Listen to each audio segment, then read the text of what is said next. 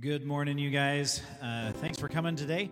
And as you'll notice, I'm in a different role today. I get to play guitar and sing, and I am very, very excited about that. And Travis is going to be preaching, and so looking forward to that this morning as well. Would you join us as we sing, "Whom Shall I Fear?"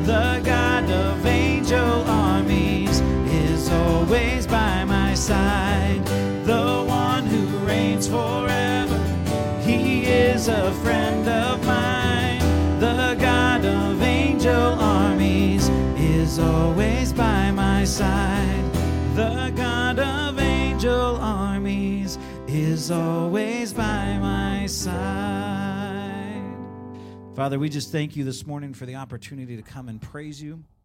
God, I thank you that you are sovereign and that you are in charge, and we can trust you this morning, and we can exalt your name above every name because you are worthy of praise. And Father, you have called us to be your people and to worship you. So help us do that this morning as we fellowship together, as we read your word and study together, and as we sing songs for your glory and yours alone. In your name, amen. Good morning. Welcome to Liberty Lake Church. My name is Gary Baker. I'm one of the elders here, and glad to see everybody out. A few minutes ago, Shane asked me to really mess something up in the announcements because he wanted me to make him look good. So that's not the right motivation for me. Sorry. Kids Rock is open tonight, and is open this morning, rather. I'm getting there you go. How's that?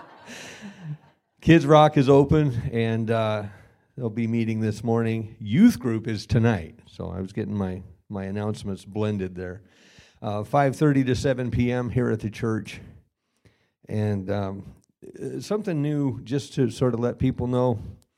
So the elders, we struggle sometimes. Paul says, "I'm trying to be all things to all people." We know we can't do that, but we do try to listen and hear what people are saying. And we have a number of folks that before all this pandemic stuff hit, were active and present with us, and we haven't seen them because some of them have underlying diseases that make them especially vulnerable to the virus. Some folks are just really kind of not comfortable coming to a public gathering, knowing that not everybody is wearing masks. And so anyway, what we've decided, because attendance has been a little lower, and we've got that fireside room downstairs that we started up, and it's not being used. So starting next Sunday, we're going to try sort of an experiment, and we've gotten some feedback from folks that haven't been coming. And we're going to start having that fireside room open as a place where you have to wear a mask. And there will be social distancing, enforced.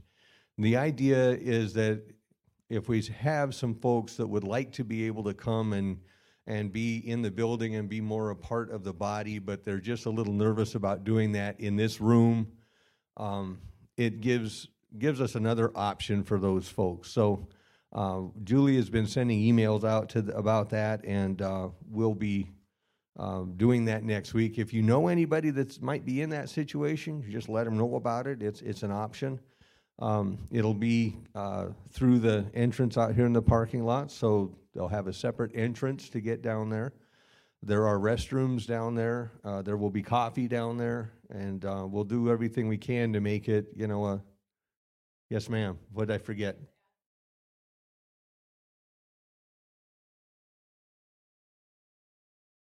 Oh, certainly. Oh, yeah. I hope that doesn't come across as no. This space we have chosen to kind of be, it's however you feel comfortable being, okay? And we're going to keep that. This space will not change. But people that are not comfortable being in a place where some people might not be wearing masks, it gives them an option. And so up here will not change. If you want to go downstairs starting next Sunday for that, that will require a mask. So, okay? All right, let's go back to worship. What I really appreciate, you guys, about our elders is that their concern was, how do we care for people that we're not seeing? How do we care for those who aren't here right now? And it's very difficult to do that when we don't see them. And so I just appreciate the heart behind the effort the guys are making to love on everybody that we engage as a church. So it is a deep privilege to make this attempt and to do this trial thing down there. So I'm looking forward to it. Does that mean I can wear shorts more if we can be up here, just be comfortable? Man, I was hoping something would change.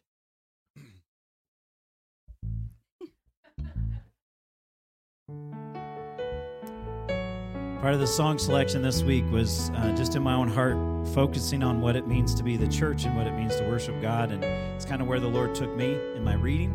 And so this song is called All to Us. And join us when you are familiar with it.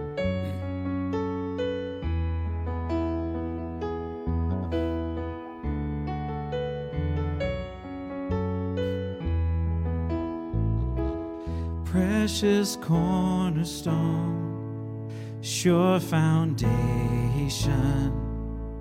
You are faithful to the end. We are waiting on you, Jesus. We believe you're all to us.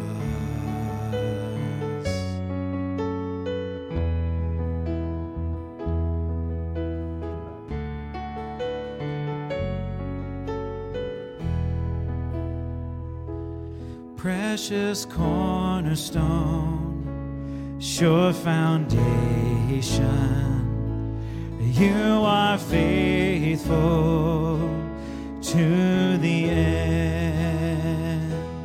We are waiting on you, Jesus. We believe you're all to us.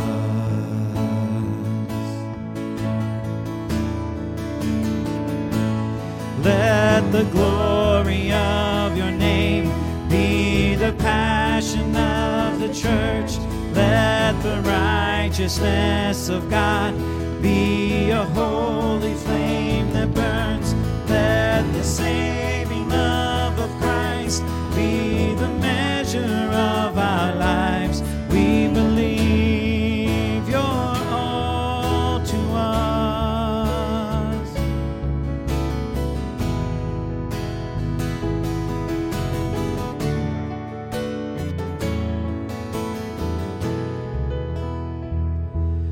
Only Son of God, sent from heaven, hope and mercy at the cross. You are everything. You're the promise. Jesus, you are all to us.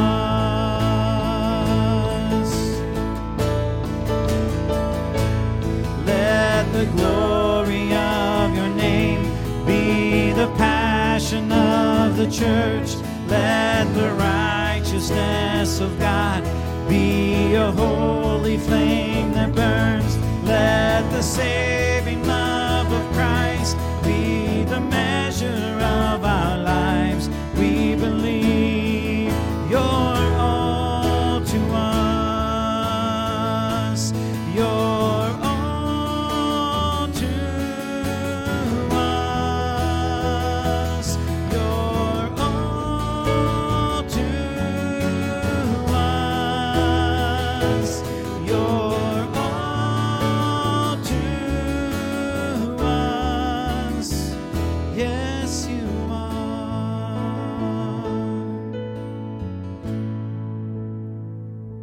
When this passing world is over, we will see you face to face, and forever we will worship. Jesus, you are all to us. Jesus, you are all to us. You're all. You're everything to us.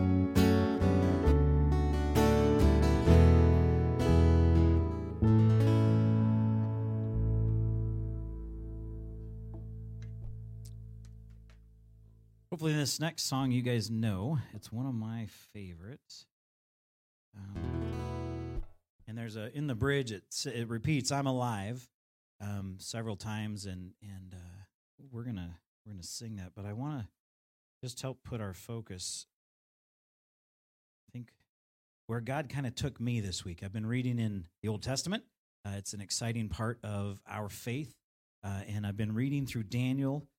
And as I was preparing the songs and I was singing through these songs, I read this particular verse, and it just really grabbed my heart. Daniel chapter 7, starting in verse 9, says this: "As I looked, thrones were placed, and the Ancient of Days took his seat, and his clothing was white as snow, and the hair on his head like pure wool. His throne was fiery flames, its wheels burning fire. A stream of fire issued and came out from before him. 1,000 thousands served him, and 10,000 times 10,000 stood before him. The court sat in judgment, and the books were opened." As I was singing this week, I've actually been trying to imagine standing before that throne and envisioning that that's the God, that's the Father that we're singing to as we sing this song.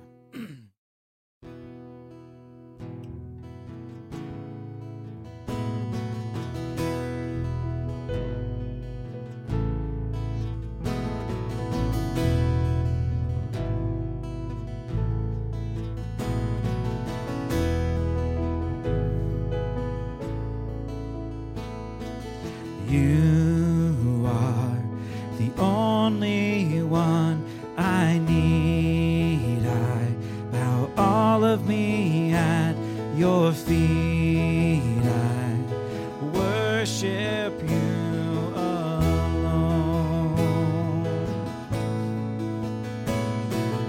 You have given me more than I could ever have wanted, and I want to give you my heart and my soul.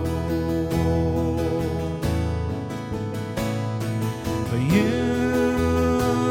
alone are Father, and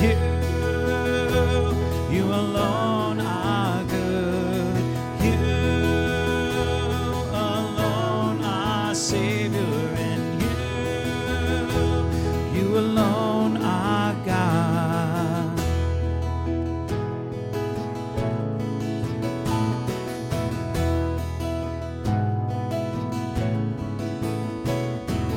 You are the only one I need. I bow all of me at your feet. I worship you alone. You have given me more than I could ever have wanted, and I want to give you my heart and my soul. For you alone are Father, and you alone are good. You alone are Savior, and you alone are God. You alone are Father, and you alone are good. You alone are Savior, and you alone are God. I'm alive, I'm alive, I'm alive, I'm alive, I'm alive, I'm alive, I'm alive, I'm alive, I'm alive, I'm alive, I'm alive, I'm alive. For you alone are Father, and you alone are good. You alone are Savior, and you alone are God.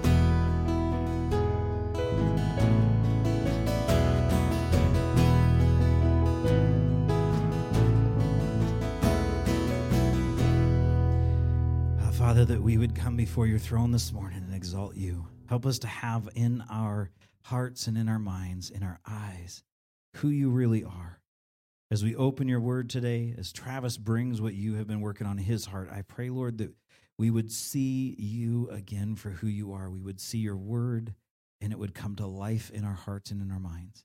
May you be glorified in the worship of your people. And I pray this morning for Kids Rock, Lord, as the kids go down and the teachers who have been preparing for that and are giving of their time and their hearts to teach the kids, Lord, that you would do the same work there, that your word would be shared and lives would be transformed because we are in the presence of a holy, almighty God and his word that he's given us. We give you the glory this morning in your name. Amen. Kids, you are dismissed for Kids Rock.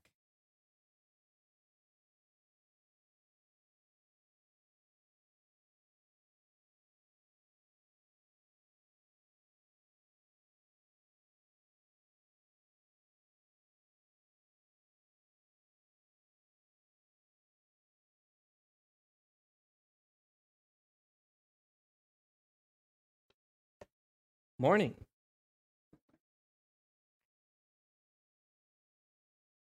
Am I centered? Find the red dot where I'm supposed to stand.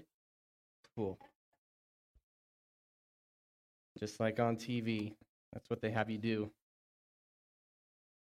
Random fact, if you watch the Ghostbusters, you'll see them doing that in many of the scenes. They're looking at the ground before they go and step, and then they say their stuff. It's awesome. Before I get into what the Lord's been sharing with me and laying on my heart recently that I've been sharing with the youth, and so I want y'all to be informed of that. It's been really, really awesome and very fruitful. I'm just going to say a quick prayer real quick to allow the Lord to speak and not me. Blessed Father, I want to praise you even louder as the music is off, Father, and praise you for all the things that you've done, praise you for all that you are, and praise you for all that you will do. And it's those things that you will do that we unconditionally hope for. And hope is not something that puts us to shame. It's not something that we cross our fingers with. That's not the definition of hope. Hope is assurance of the things that we don't see. So I just pray that that hope would be realized. Even this morning, as we discuss some pretty hefty things, but very important things. And I pray for a unity of spirit and a unity of mind. And that any words that might speak against that on a spiritual level would be silenced in the name of Jesus Christ. We love you and we thank you. Amen. So,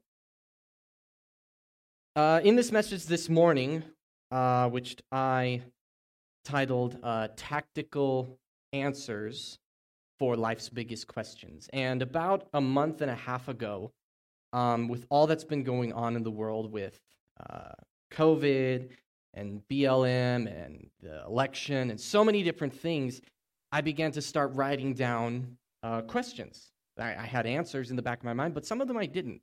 And these questions ranged from, okay, I wonder, like, what does BLM teach?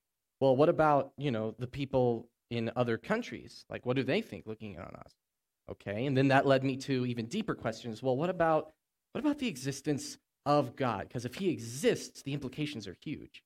And what about the resurrection of Jesus Christ? Like, a lot of times growing up, I would say, oh yeah, Jesus Christ rose from the dead. Well, often than not, I've been in conversations where people say, well, yeah, but that's just a myth. Well, what's my response to that? And I come to find out, I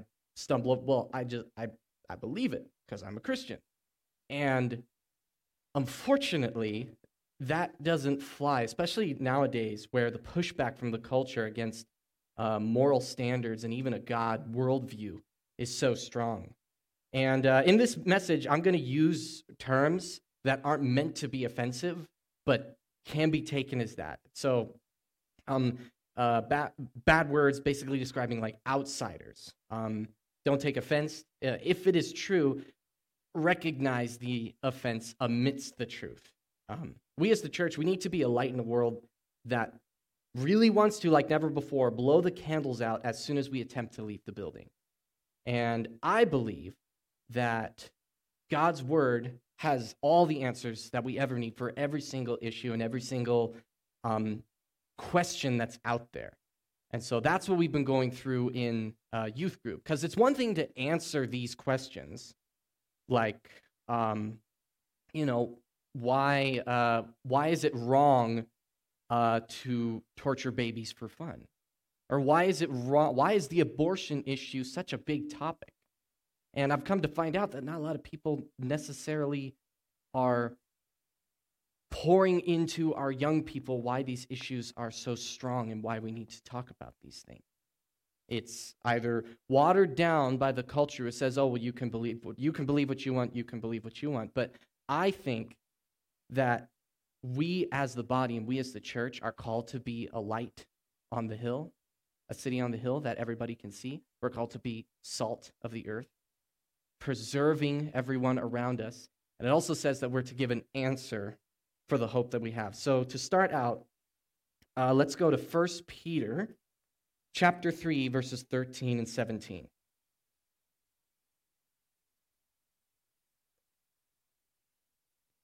Which is always be prepared to give an answer.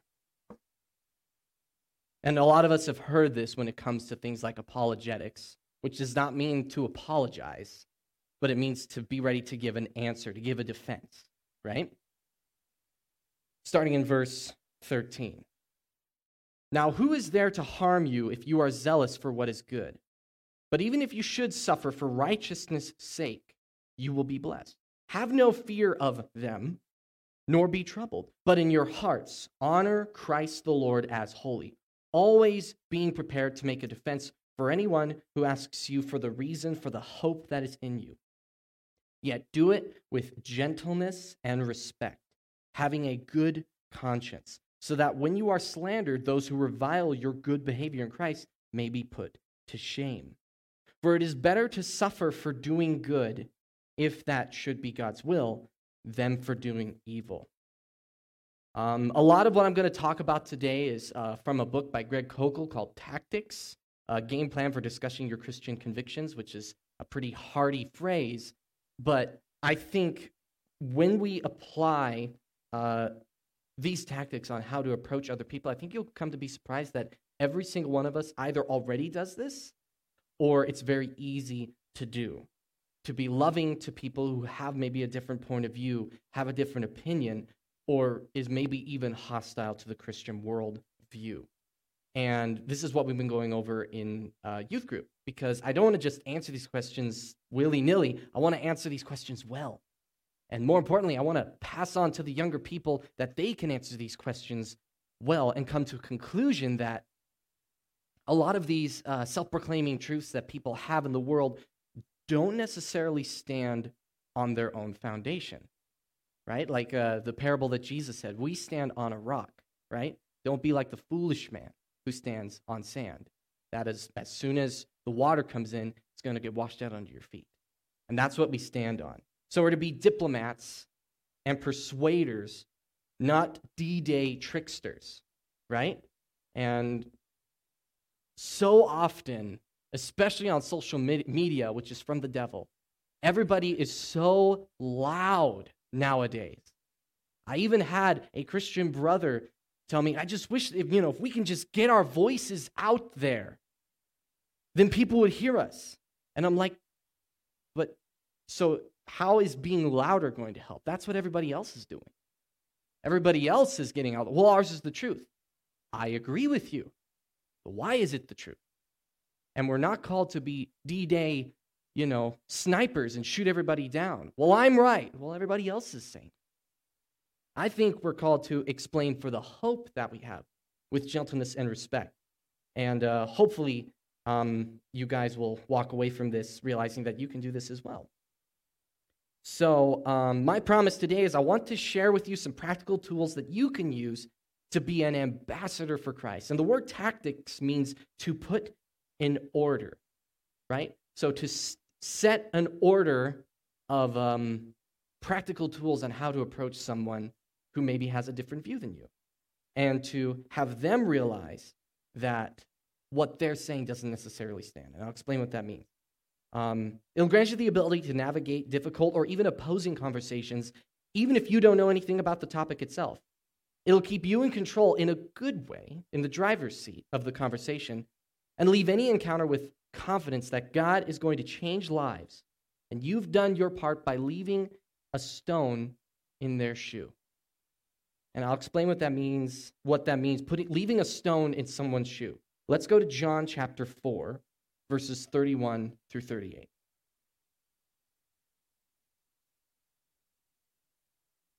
Because this idea of leaving a stone in someone's shoe, once you're done having the conversation, for one thing, you ever had a stone in your shoe? It's uncomfortable, right? Doesn't matter how big, it could be really tiny, but it's hitting that stinking nerve that hurts. But that's what we're called to do. And Jesus used similar terminology in a very powerful way in John chapter 4, verses 31 through 38. So this is the story of the woman at the well, where Jesus has just finished talking with her, and she's run back into the town after realizing that Jesus is the Messiah, right? First evangelist, ladies, woo, hear me roar. And now the disciples are returning back from town with food and all that stuff, and is about to speak with him. And verse 31.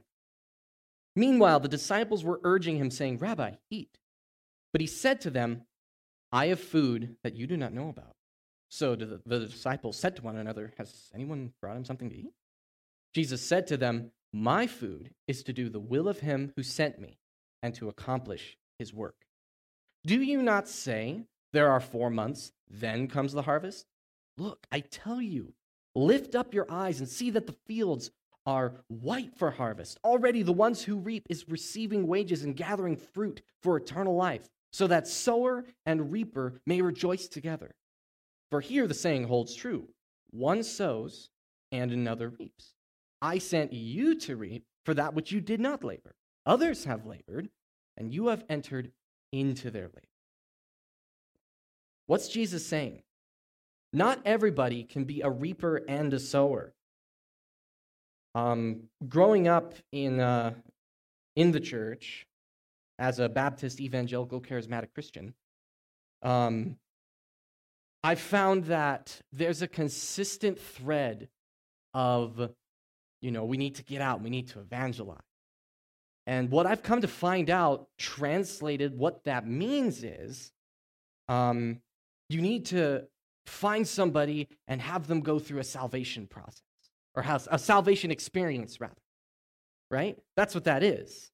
If I, growing up at 16, if I came to my youth leader and he was, "Oh, well, how many people did you talk with this?" "Well, I talked to that guy and that's it, and we didn't go anywhere." "Oh, well, we'll definitely be praying for him," and stuff like that.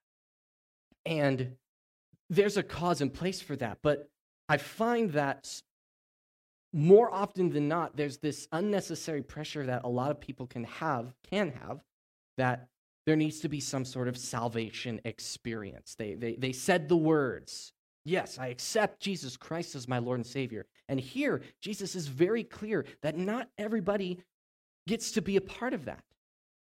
Now, awesome if you are, but my heart today is that we would have a different goal in mind when approaching a world that really just wants to blow out the candle that we're trying to hold up to a dying world. And that's to leave a stone in their shoe. Or, as Shane said earlier this week, when we were talking about this, planting a seed. We all know what that means, right? We're planting seeds. And if we're just planting seeds, I find that so much pressure gets off us, because then there's no need to rush into the gospel salvation experience. Obviously get to the gospel, but if somebody doesn't walk away from a conversation with you on their knees, Jesus Christ is Lord, it doesn't mean you failed as the church. Okay? 2 Corinthians 5:20. It's really short, but it very clearly states who we are. 2 Corinthians 5:20. Therefore, it says therefore. Now I have to go back up. I'll just read. Basically, he's talking about the ministry of reconciliation, right? The good news. And as we've been saved, so we reach out to others to bring them into the fold. So, verse 20, therefore, we are ambassadors for Christ, God making his appeal through us. We implore you, on behalf of Christ, be reconciled to God. You are all ambassadors for Christ. The moment you say yes to Jesus Christ, you're an ambassador, okay? Christ speaks through you, through your character, through your speech, through your conduct, through all of it. Now, you could be a bad ambassador or a good one, which we'll talk about here, but you are one, okay? So, I'm going to read you a little example on what this tactic looks like. And I think you'll find it very, very interesting on what this looks like. And then I'm going to read a scripture, and then I'll tell you what the tactic is. So I'm going to be reading out of the book. It's a little short story, but it kind of paints a picture on what this tactic looks like when approaching somebody who maybe has a different point of view. And actually, in this story, he doesn't, Mr. Greg, he doesn't even approach said individual, right? It's just happenstance, and a conversation ensues. And it's very gentle, and he's going to explain that. So it's called A Witch in Wisconsin. Good title. Here we go. So he was on vacation at a family retreat in northern Wisconsin. My wife and I stopped at a store in town to get some photos digitalized. I noticed that the woman helping us had a large pentagram, a 5-pointed star often associated with the occult, dangling from her neck. Does that star have a religious significance, I asked, pointing to the pendant, or is it just jewelry? He said, yes, it has religious significance. The 5 points stand for earth, wind, fire, water, and spirit. I'm a pagan. My wife was caught off guard, and him being a professional, she was caught off guard and couldn't suppress a laugh, and then quickly apologized. I'm sorry, I didn't mean to be rude. It's just, I've never heard anyone actually admit right out that they're pagan, she explained. And I asked her this question. So, you're a Wiccan? She nodded, yes, I am a witch. It's an earth religion. Like the Native Americans, I respect all life. If you respect all life, I ventured, then I suppose you're pro-life on the abortion issue. She shook her head. No, actually, I'm not. I'm pro-choice. I was surprised. Isn't that an unusual position for someone in Wicca to take? I mean, since you're committed to respecting all life. You're right, it's odd, she admitted. Then she qualified herself. I know I could never do that, she said, referring to abortion. I could never kill a baby. I wouldn't do anything to hurt someone else because it might come back on me. Kind of like karma, right? Now, I think it's kind of strange that would be a reason to not kill. You never know what'll happen if you kill a baby. Why not just not kill a baby? That's a pretty good thing. But notice something else, paraphrasing through here, is that she used the terms baby killing. So Greg now has an open door to use that phrasing because she did. I told you there was going to be some things that might be offensive. Bear with me here, okay? Well, he asked, maybe you couldn't do anything to hurt a baby, but other people would. I countered calmly. Shouldn't we do something to stop them from killing babies?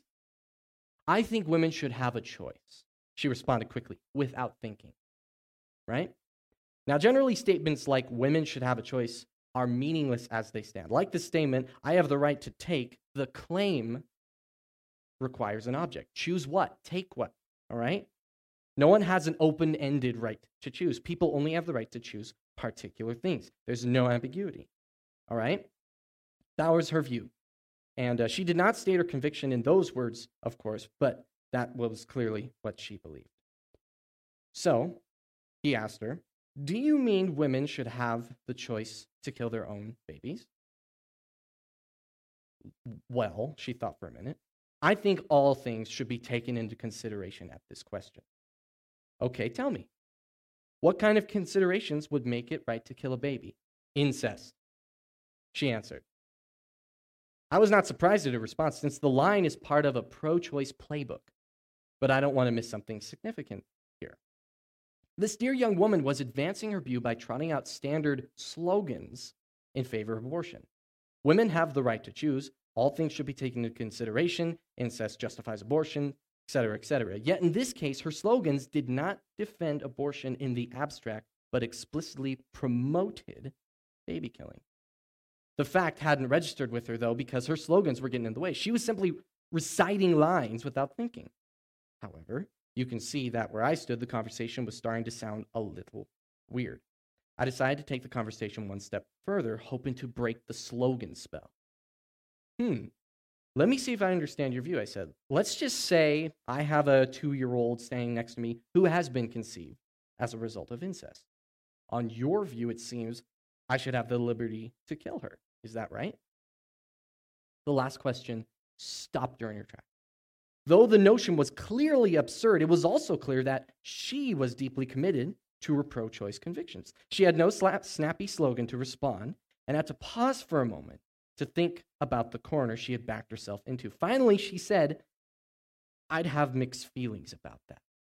That's the best she could do. Of course, she meant this as a concession, but it was a desperately weak response. Gee, killing a 2-year-old, that's probably a bad idea. I'll have to think about that. I hope so, was all the heart I had to say. At this point, I noticed the line of customers forming behind me. I realized our conversation was interfering with her work, and my brief opportunity had come to a close. So maybe some of you were able to pick up on what this tactic is, and it's really gentle and it's really easy. Okay? But before we continue, I need to set a foundation before I share with you what the tactic is. Let's go to Colossians chapter 4, verses 5 through 6. Because I don't know about you, even me reading that makes me very uncomfortable because of the topic and because of the language. But that oppressive spirit is very prominent in the world right now with all things. And I'm going to make a bold statement here. This isn't at anybody here, but it is towards the church as a whole. Unfortunately, the body decided to take itself out of the culture many, many years ago, especially back in the Jesus movement when there was Jesus music, Jesus buildings, Jesus communities, and all that stuff. And unfortunately, we got in our own little bubble where everything was all Christian all around. We had Christian concerts, Christian events, all this stuff. And we said, we don't want anything to do with politics. We don't want anything to do with worldwide views and all that kind of stuff. And then we're wondering and angry that the country has gone godless. And I believe that we need to step back into the culture as lights. But there's a way to do that. So let's, Colossians chapter 4, verses 5 through 6. Walk in wisdom towards outsiders, making the best use of the time. Let your speech always be gracious, seasoned with salt, so that you may know how you ought to answer each person. This is a new way to look at evangelism. You've heard the phrase, don't force the gospel down someone's throat. Well, I would make a strong stance that you can't. In the same way, you can't argue someone into heaven, and I've heard the phrase, you can't argue someone into heaven, you need to love them into heaven. I would make an argument you can't love them into heaven either. Because if it's just about being nice and loving someone to get them into heaven, then Mormons has got us beat. Because they're the nicest people around. Ultimately, it comes down to a personal choice between the Father and an individual. We're called to be ambassadors, and to plant seeds, and to put pebbles into people's shoes, so that when they walk away looking at the alternative to a God worldview, to Jesus Christ as Lord versus their worldview of materialism or relative morality or relative truth, the alternative, it doesn't stand very well. But God and the Word of God, we can be confident because it can stand up to any scrutiny that this world might have against it. Amen? Cool. So 3 words that I want you to look at in Colossians chapter 4, verses 5 through 6. And you can underline in your Bible If you're one of those people who doesn't like to write in your Bible, then don't. That's okay. Wisdom. An artful method and accurately informed. Know what you believe. Walk in wisdom towards outsiders, making the best use of the time. Right? We're passing people by all the time. Okay? And I've heard it preached to me. There's people passing by you all the time, and you need to preach the gospel to them. And you need to get the good news out to them so that they may be saved. Okay? That translates into you want each and every person that I cross to have a salvation encounter, and that doesn't happen. And what's amazing out of John chapter 4 is that Jesus says, some sow and some reap. You're to be an ambassador for me. Everything you do is for everybody that you pass by. But how can you be an ambassador if you don't know what you believe? If you don't know what's in here, when you ask those questions in your mind, like I would do, oh, well, I just have faith, right? You need to know what you believe. Salt. Let your speech always be gracious, seasoned with salt. Be of well-mannered character. Be nice. In layman's terms, salt preserves and gives flavors to things, and so should we. Right? I can have all of the apologetic responses and be super intellectual, but if I'm a jerk, nobody's going to want to hear a word that I say. In fact, I've heard it say, when you're having a conversation with somebody, the moment someone gets mad, you've lost. If I'm conversing and I get mad, then I'm not being Christ-like, right? They're not going to want to hear a word that I would say. I'm just, well, you should listen. That's being loud again. And we're all trying to be loud. We might as well all be carrying around megaphones if we're doing that, and it's not going to get us anywhere. As a tech guy, you get feedback, and it's terrible. But if they get mad, well, then they're cut off and they don't want to hear anything. They're not going to hear anything, right? As even the Bible says that the devil has blinded and deafened our society. And only the Holy Spirit can break through. The last part. So that you may know how you ought to answer each person. Be tactful. Have a strategy, a tactical approach on speaking with people. Even if you don't know everything about a certain topic or a certain opposing view or something like that, that's okay. You can still be an ambassador and have a conversation with anybody. And I'm going to show you what that tactic is right now to give you some practical examples. Excuse me.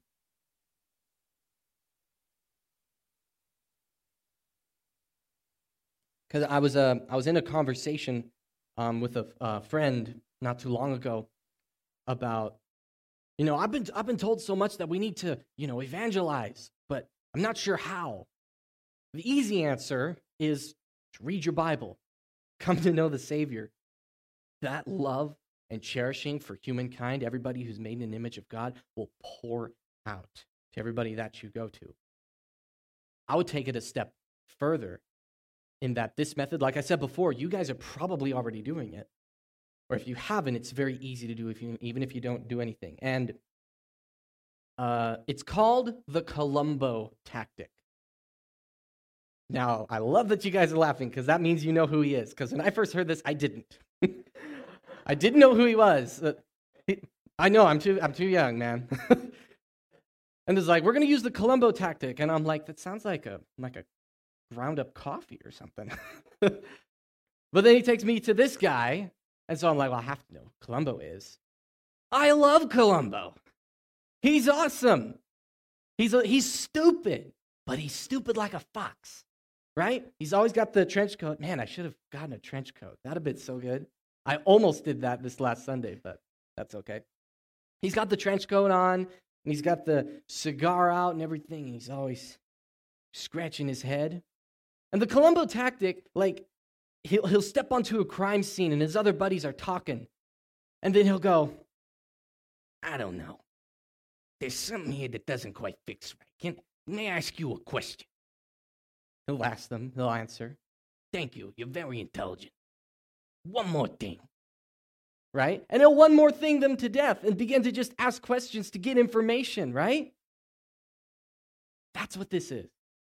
To ask questions, right?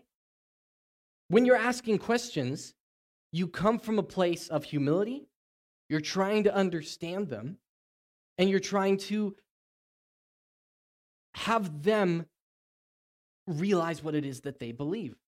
Because they're the ones answering, right? You're staying in the driver's seat in a good way and asking them questions, okay? So the 3 questions that I have that was given to me, the first one is, what do you mean by that?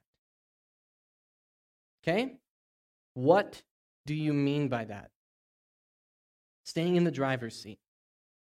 Okay? And this question requires no training, right? What do you mean by that? It offers a relaxing environment. You're also assuming the best of the other person, right? Because I had a mentor. Well, he wasn't really a mentor. That's too nice. He was a good friend of mine years and years and years and years and years ago. And I was doing some personal studies on JWs, Jehovah's Witnesses, because I was curious what they believe. Because when I've talked with them, and I would go for the 12 steps, do you believe in Jesus Christ as your Lord and Savior? What do you think they're going to say? Yes, we do. And I come to find out that their Jesus is vastly different than what I believe. And then at my young age, I'm like, do I have the right Jesus? I wonder. And so I began to do some research. And I mentioned it to my friend, I'm looking, do you have any advice? His response was, don't have anything to do with that. Don't read their books, don't read their, nothing. I'm like, why? He says, because you might get corrupted. Okay, I hear your concern, but I know what I believe, though. And as I began to ask questions such as these to understand, if you don't know what somebody understands, then ask them. What do you mean by that? So, as some practical examples, somebody asks you, do you believe in evolution? You might ask, what do you mean by evolution? There are multiple kinds. What do you mean by that? Or a common one that I'll hear on social media is, what about all the evil in the world? You're Bible-believing Christians who says they've got a God who has all the answers. What about all the evil in the world? I might ask them, what do you mean by evil? What makes things bad? Where are you getting that view, this idea of morality? Right? Because if morality is just from person to person, then one person's bad might be another person's good. Who cares? Which means all this evil in the world ain't evil. It's just your opinion. Or what about the Bible was written by man, so it can't be true? I had somebody ask me this. I asked, well, what do you mean by true? Are all books written by man untrustworthy? Right? You're putting the ball back into their court in a very gentle way. Okay? Kind of like the witch from Wisconsin. Okay? He was just asking her questions, understanding where she came from. And she was repeating what are called slogans, and Christians do it too. Right? We repeat slogans of what we say we believe, but when we begin to actually peer into the depth of it, it's like, do we really know what we believe? When life is going to heck in a handbasket, and we say, oh, God's got it all under control, but I'm snappy with my wife because things are just so stressful, and I can't think, and I'm just so gripey, and I'm unmotivated, and I'm not wanting to do anything. Am I really trusting and believing that God is sovereign in the moment? Do I really legitimately believe that? That's a whole nother conversation. Puts the ball back into their court. And kind of like Columbo, you're gathering information from the other person to understand where they're coming from.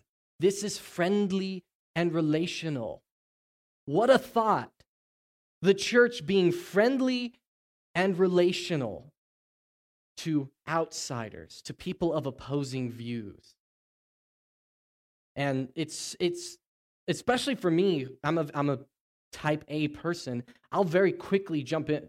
Well, I believe that all truth is relative. And I'll immediately jump, truth is not relative, and let me tell you why. That's not being a very good teacher, for one thing. Most high school teachers and middle school teachers, what do they do when they're teaching a student? Columbo tactic.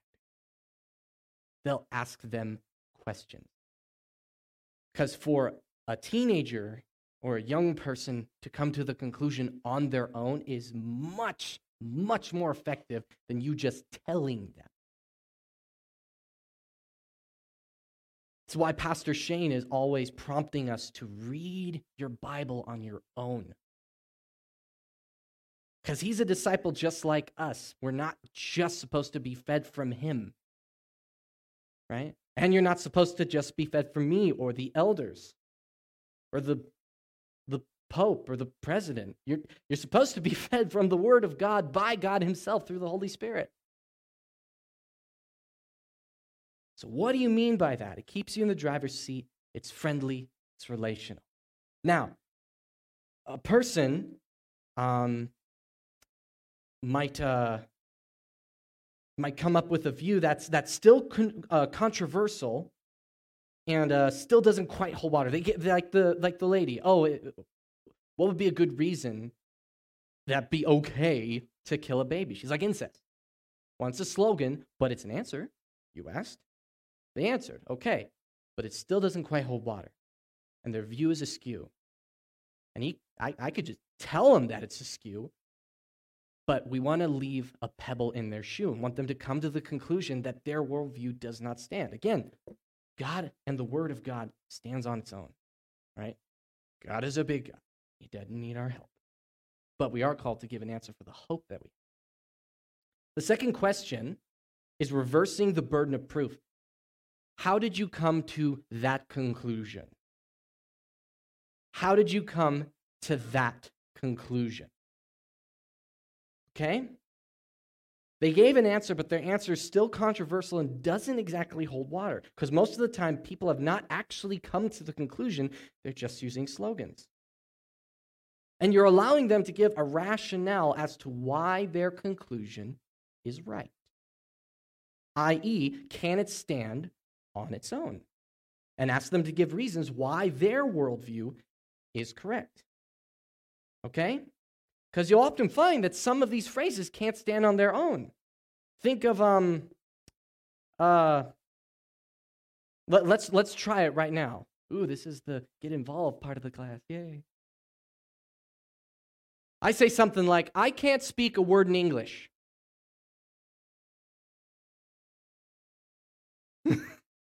Yeah, you just did. You just spoke a word in English. Okay, my parents had no children that lived. Right? It could be that one. Maybe that one. Oh, hadn't considered that. Or how about this one? You're intolerant.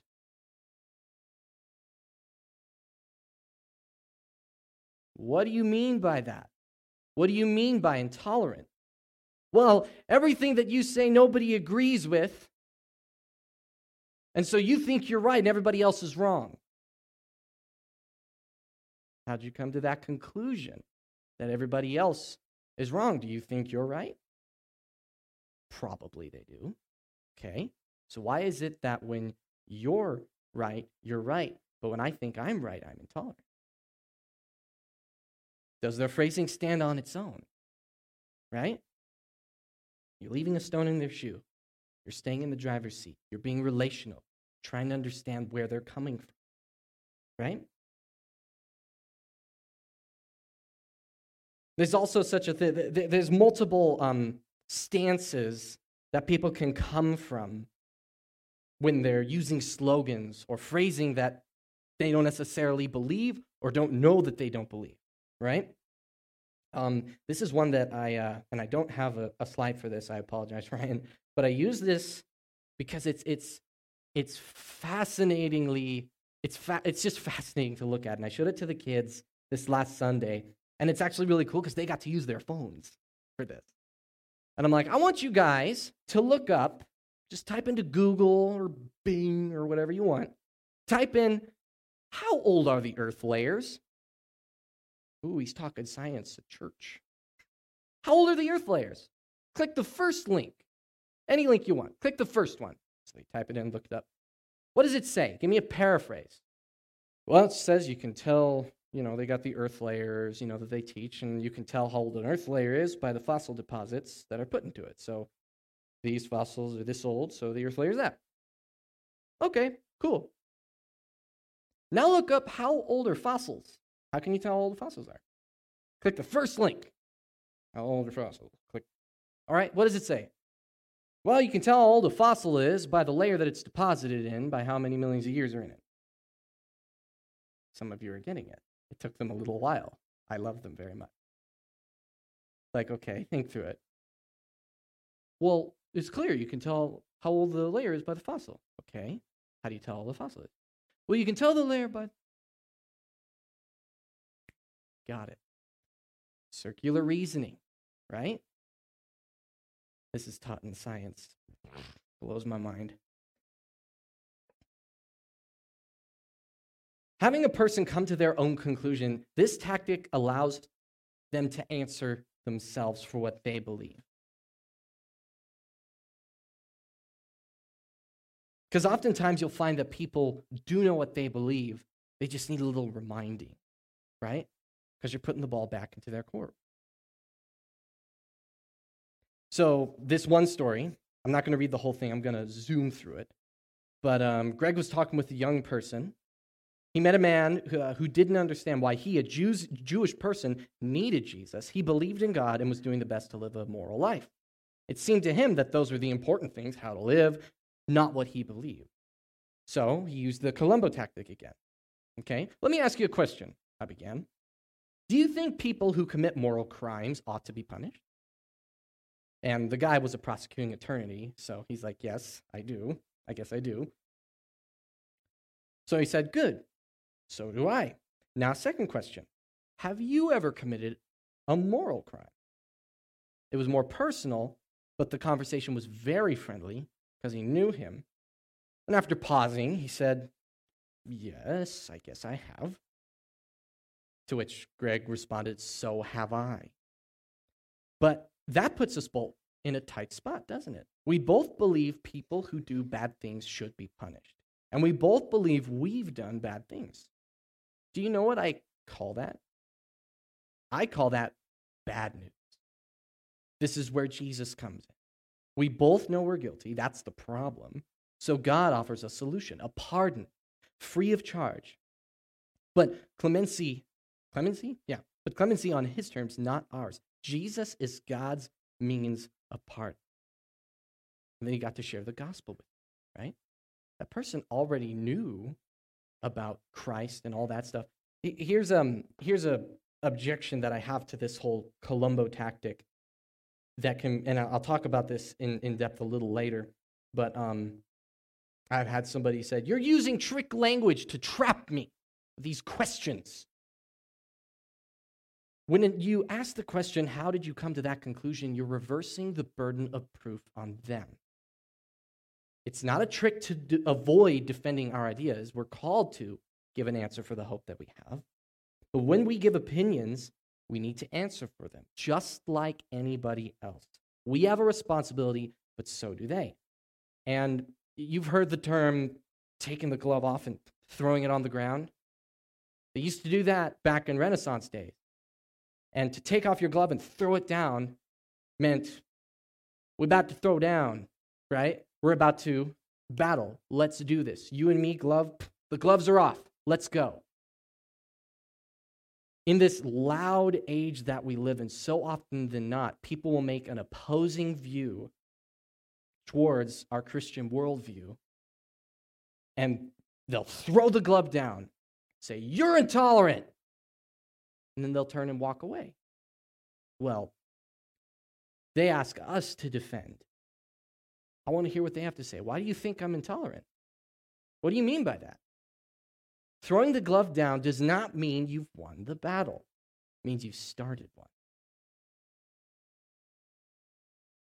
Finally, the last question is a little tricky.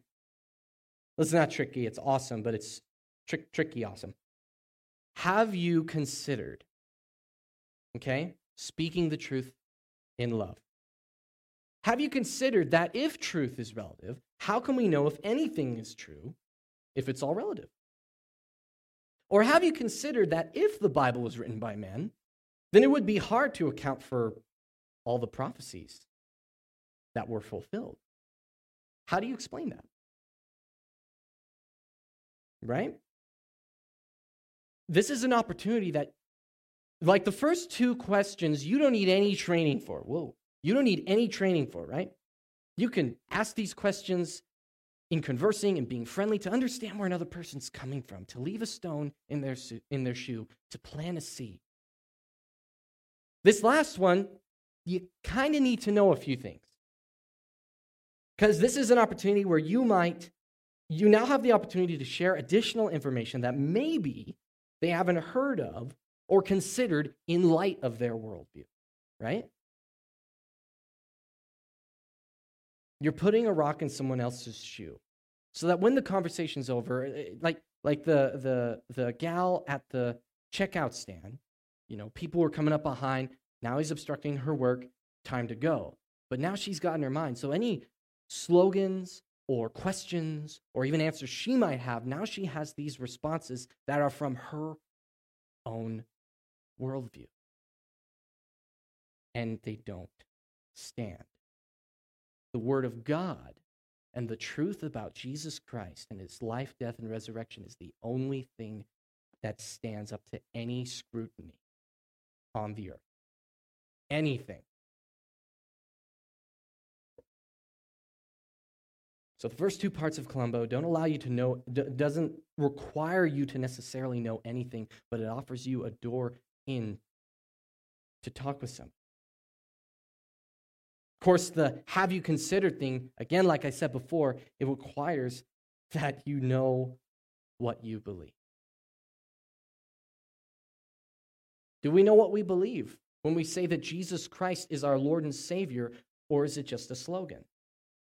Do we just say it because that's what we've been saying my whole life? Well, what does it mean? What do you mean by that? That Jesus is your Lord and your Savior and your King and your God. What does that mean for you? Another ways you can ask the have you considered is, could you clear this up for me? Can you help me understand this? Or even let me suggest an alternative. Because the alternative to the reality that God is real and God is sovereign and Jesus is Lord and he came to set me free from sin and death, eternal separation from God, is huge. It's the greatest news that anyone has ever heard.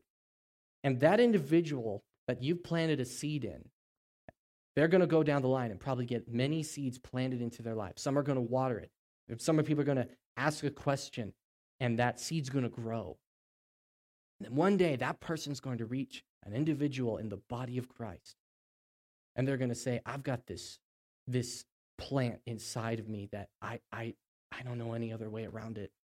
And it must all be true. I got to know, who's this Jesus? I got to come to know him. And then that person might be one of you guys. Gets to bring them in and lead them to the King. And that's where you get to read. But it's not always like that. You don't force a salvation experience. You can't argue someone into heaven. You can't love them into heaven either. We're called to love. We're called to give answers for the hope that we have. But it is God and his Holy Spirit that does all the work. And even like it says in Luke, it says that, do not be afraid for what you will say. Paraphrasing, I apologize. Do not be afraid of what you will say or what you will not say, because it is the Holy Spirit that will be speaking through you.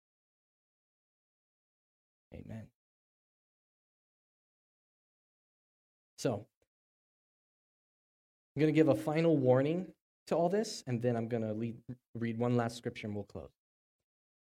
So, final warning. The goal is to find clever ways to exploit someone's bad thinking for the purpose of guiding them to the truth. Okay? But tactics such as these, it's very easy to take advantage of and make someone look very foolish. You can very easily take questions like these, especially since our truth is the one that stands and all other worldviews do not. It's very easy to be from a place of pride because we know we've been given the secret knowledge of God. And somebody comes along and says, well, I believe that, morality is relative, hostile or not. Well, what do you mean by that? Well, I think that, each person, creates their own morality based on their upbringing. How'd you come to that conclusion? Oh, so you think it's okay to kill babies? You think it's okay to do all that stuff? That's nice. Now, obviously, that's an extreme. But that's why he calls it tactics. He uses an example of when you're in war and you're creating a tactical advantage before you step into the battlefield. This is a war, right? And we're called to destroy arguments. So let's go to 2 Corinthians chapter 10, verses 3 through 6. We're not battling against flesh and blood, right?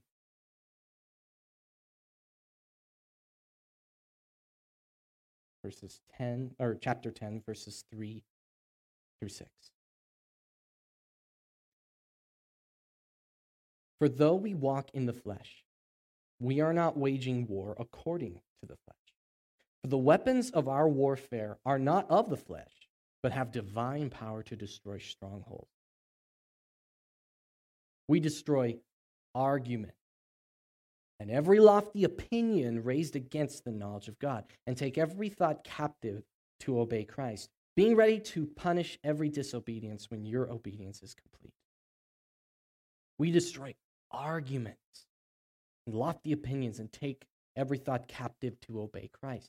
That's not just outwardly, church. That's also inwardly. Because we all have doubts, and we all have questions that have yet to be answered. But let me ask you this. Have you ever thought to doubt your doubts? To say, why am I doubting that? I have the truth right here. And here's the amazing thing, which I've been accused of. It's like, you don't have all the answers, so you just plug God into it where, there's an empty slot. One, that's not entirely correct. I believe that there are answers, but I will say that there is a big difference between faith that and faith in. I have faith and trust that God exists, that there is a higher morality, that it's not just relative. I have faith that God is the one who created and sustains the universe and created and sustains you and me. But there's a big difference between faith that and faith in. Like John chapter 3 says, you must be born again or you will not see the kingdom of God. For God so loved the world that he gave his only begotten Son, that whoever believes in him shall not perish but have everlasting life. He who believes in the Son is not condemned, but he who does not believe in the Son is condemned already. There comes a point where that relationship with God comes into play, and it's faith in. So a warning, these tactics can be dangerous, and they can hurt people if that's your motive. But if our motive is to have an artful method and be accurately informed in what we know, to be salt, to be well-mannered people of God, to where our desire is to be friendly and relational, and our goal is to plant seeds, to put a stone in someone's shoe,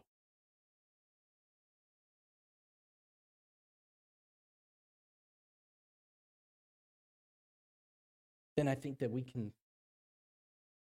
things can change. Because now we're not cutting ourselves off from the loudness. We're getting indwelt with it. We're, what's the saying? In the world, not of the world. That's what we're called to be, church. And my heart is that, especially with these young people, when they go off to college, to universities, or high school and things of that nature, when opposing views that are claiming to be true, these young people might pause and critically think about what they believe and know how to respectfully respond to some of these accusations and differing opinions.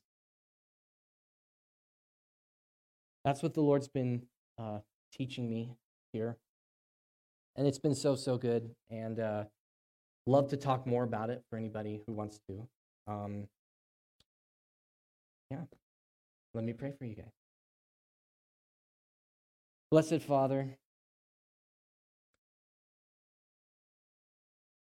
I want to thank you so much for bringing us into a place of the knowledge of the truth. And it says that when we know the truth will set us free. And even within the body, there are so many different opinions and viewpoints on theology, scripture, worldviews, and especially outside the body. And you call us to be evangelists. You call us to be ambassadors.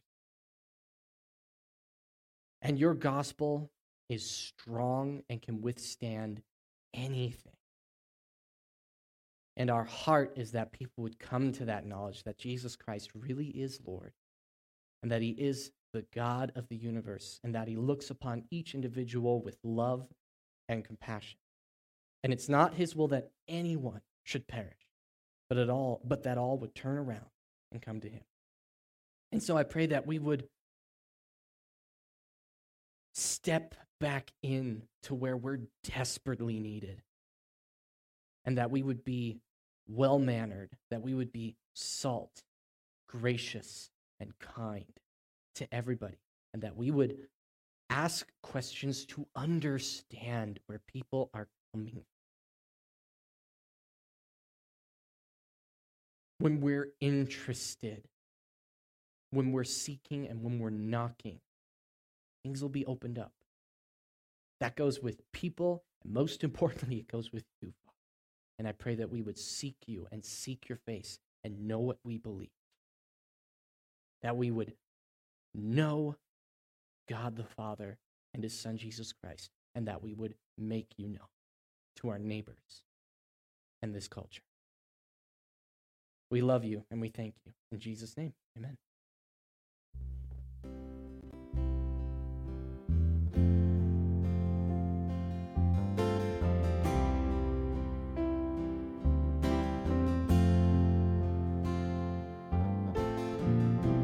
You are not a God created by human hands. You are not a God dependent on any mortal man. You are not a God in need of anything we can give by your plan. That's just the way it is. You are not a God created by human hands. You are not a God dependent on any mortal man. You are not a God in need of anything we can give by your plan. That's just the way it is. For you are God alone from before time began. You were on your throne. You are God alone. And right now, in the good times and bad,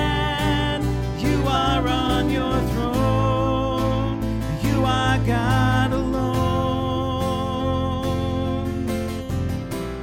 You're the only God whose power none can contend. You're the only God whose name and praise will never end. You're the only God who's worthy of everything we can give. You are God, and that's just the way it is. For you are God alone from before time began. You were on your throne. You are God alone. And right now, in the good times and bad, you are on your throne. You are God alone. You're unchangeable. You're unshakable. You're unstoppable. That's what you are. You're unchangeable. You're unshakable.